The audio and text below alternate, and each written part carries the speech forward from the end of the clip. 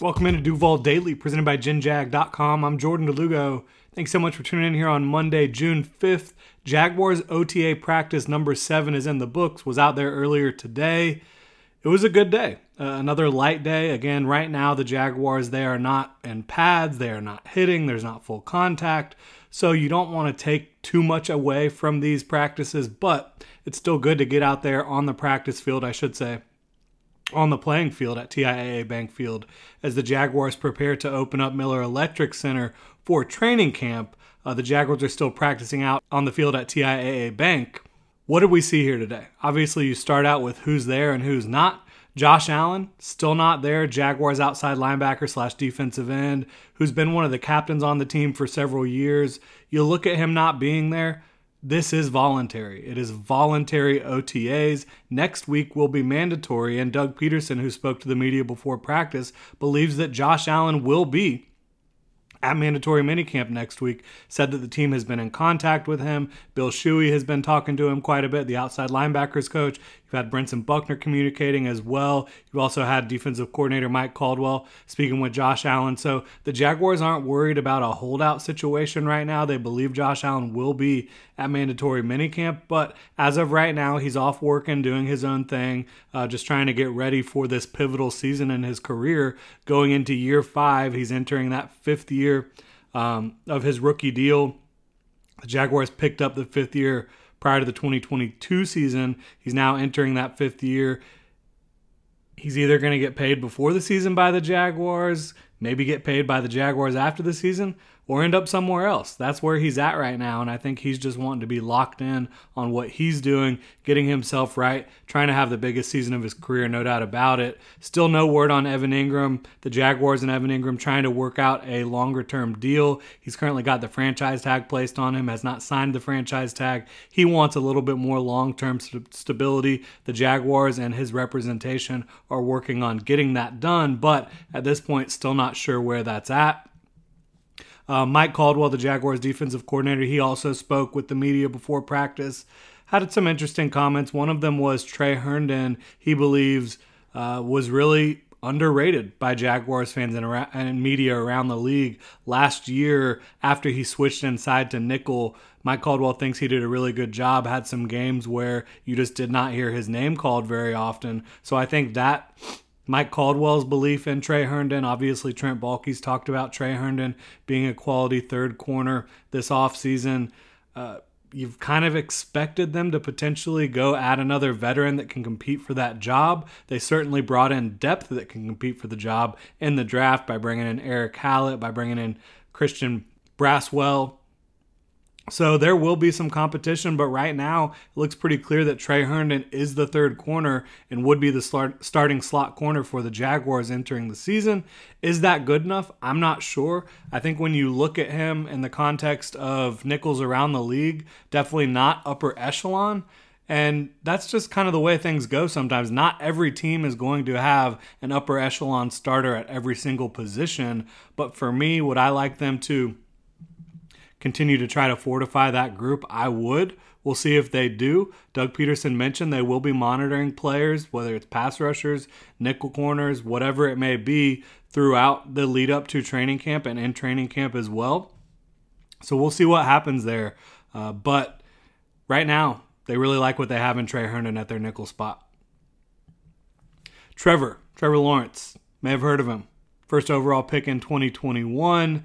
He has been showing tremendous command of the offense, and I don't just mean after the whistle blows. I mean when he is in the huddle, when he's communicating with these guys, when he's sharing with them how he wants routes run, the timing of things. You just see more leadership and more command from him in that regard than you have seen in the past, and it makes sense because he's not learning a new offense in 2023. He's just building off of what he already learned in 2022 from Doug Peterson's offense, and now he's able to better communicate with his guys about how things should be taking place. Again, the timing, the pacing, where people should be. And so I think that's going to really show up on Sundays when you have a guy who's not just trying to figure it all out from play to play, drive to drive, game to game, etc. you have a guy who really feels a lot more confident and a lot more leadership within this offense in 2023. I think that's going to make a big deal for the Jaguars. The wide receivers, they just continue to look as good as I've ever seen them here in Jacksonville, really better than I've ever seen covering the team since 2016 here in Jacksonville. I just cannot overstate how good I think Calvin Ridley is and how much better I think he is making Christian Kirk and Zay Jones and the rest of these guys. They look really, really good out there. You saw Jamal Agnew haul in. Everybody in your crew identifies as either Big Mac Burger, McNuggets, or McCrispy Sandwich. But you're the Filet-O-Fish Sandwich all day. That crispy fish, that savory tartar sauce, that melty cheese, that pillowy bun. Yeah, you get it. Every time. And if you love the Filet-O-Fish, right now you can catch 2 of the classics you love for just $6. Limited time only. Price and participation may vary. Cannot be combined with any other offer. Single item at regular price. Ba-da-ba-ba-ba. A pass way down the field in the end zone, probably a 35-plus yard throw from Trevor Lawrence, who was kind of scrambling around. Jamal Agnew got wide open in the back of the end zone. Lawrence kind of had to throw from a interesting different arm angle, off platform, other side of the field, but Agnew was wide open and he was able to deliver the football. Jamal Agnew went up and extended for it, got his feet down in bounds. It was really cool to see that type of play in practice. Certainly kind of Trevor Lawrence just gaming, right? That's definitely not how the play was drawn up, but that's how it went down, and cool to see Trevor Lawrence converting on that type of thing. But those wide receivers just continue to really impress me. And I think the tight ends had a really nice day. Evan Ingram not there, so you're seeing more of Luke Farrell, Brenton Strange, Garrett Prince. And each one of those guys made a big grab today down the field in practice. I think you've seen Luke Farrell consistently making a lot of plays for this team. And this is a tight end the Jaguars have talked about really liking a lot over the last couple years. He has the ability to line up in line and block for you and also has some athleticism, some pass catching ability. Obviously, we've talked a lot about Brenton Strange this offseason.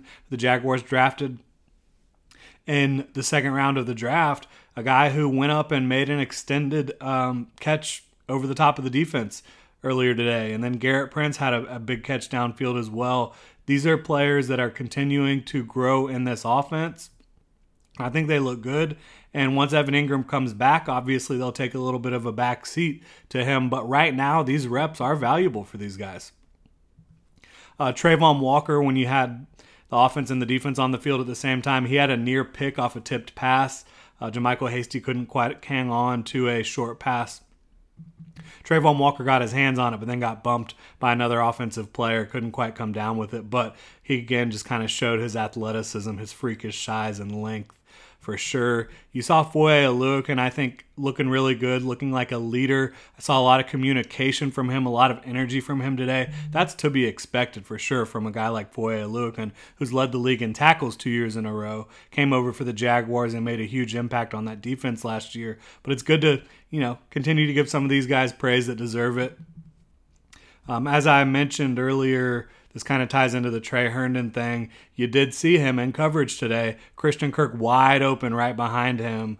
So didn't like to see that when you're talking about watching number 37 out there. Tank Bigsby, he just continues to impress me as well. His size, stature, movement skills. He has a lot of energy, brings it to the football field, looks really good doing it. Andre Sisco, he's been looking great.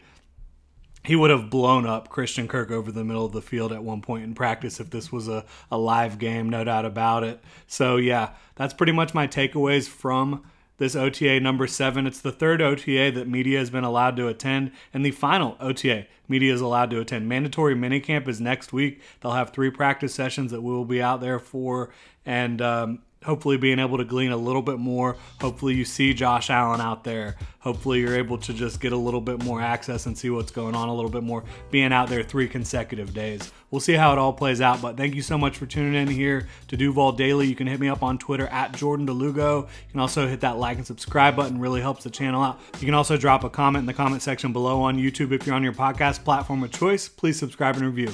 Have a good one, Duval.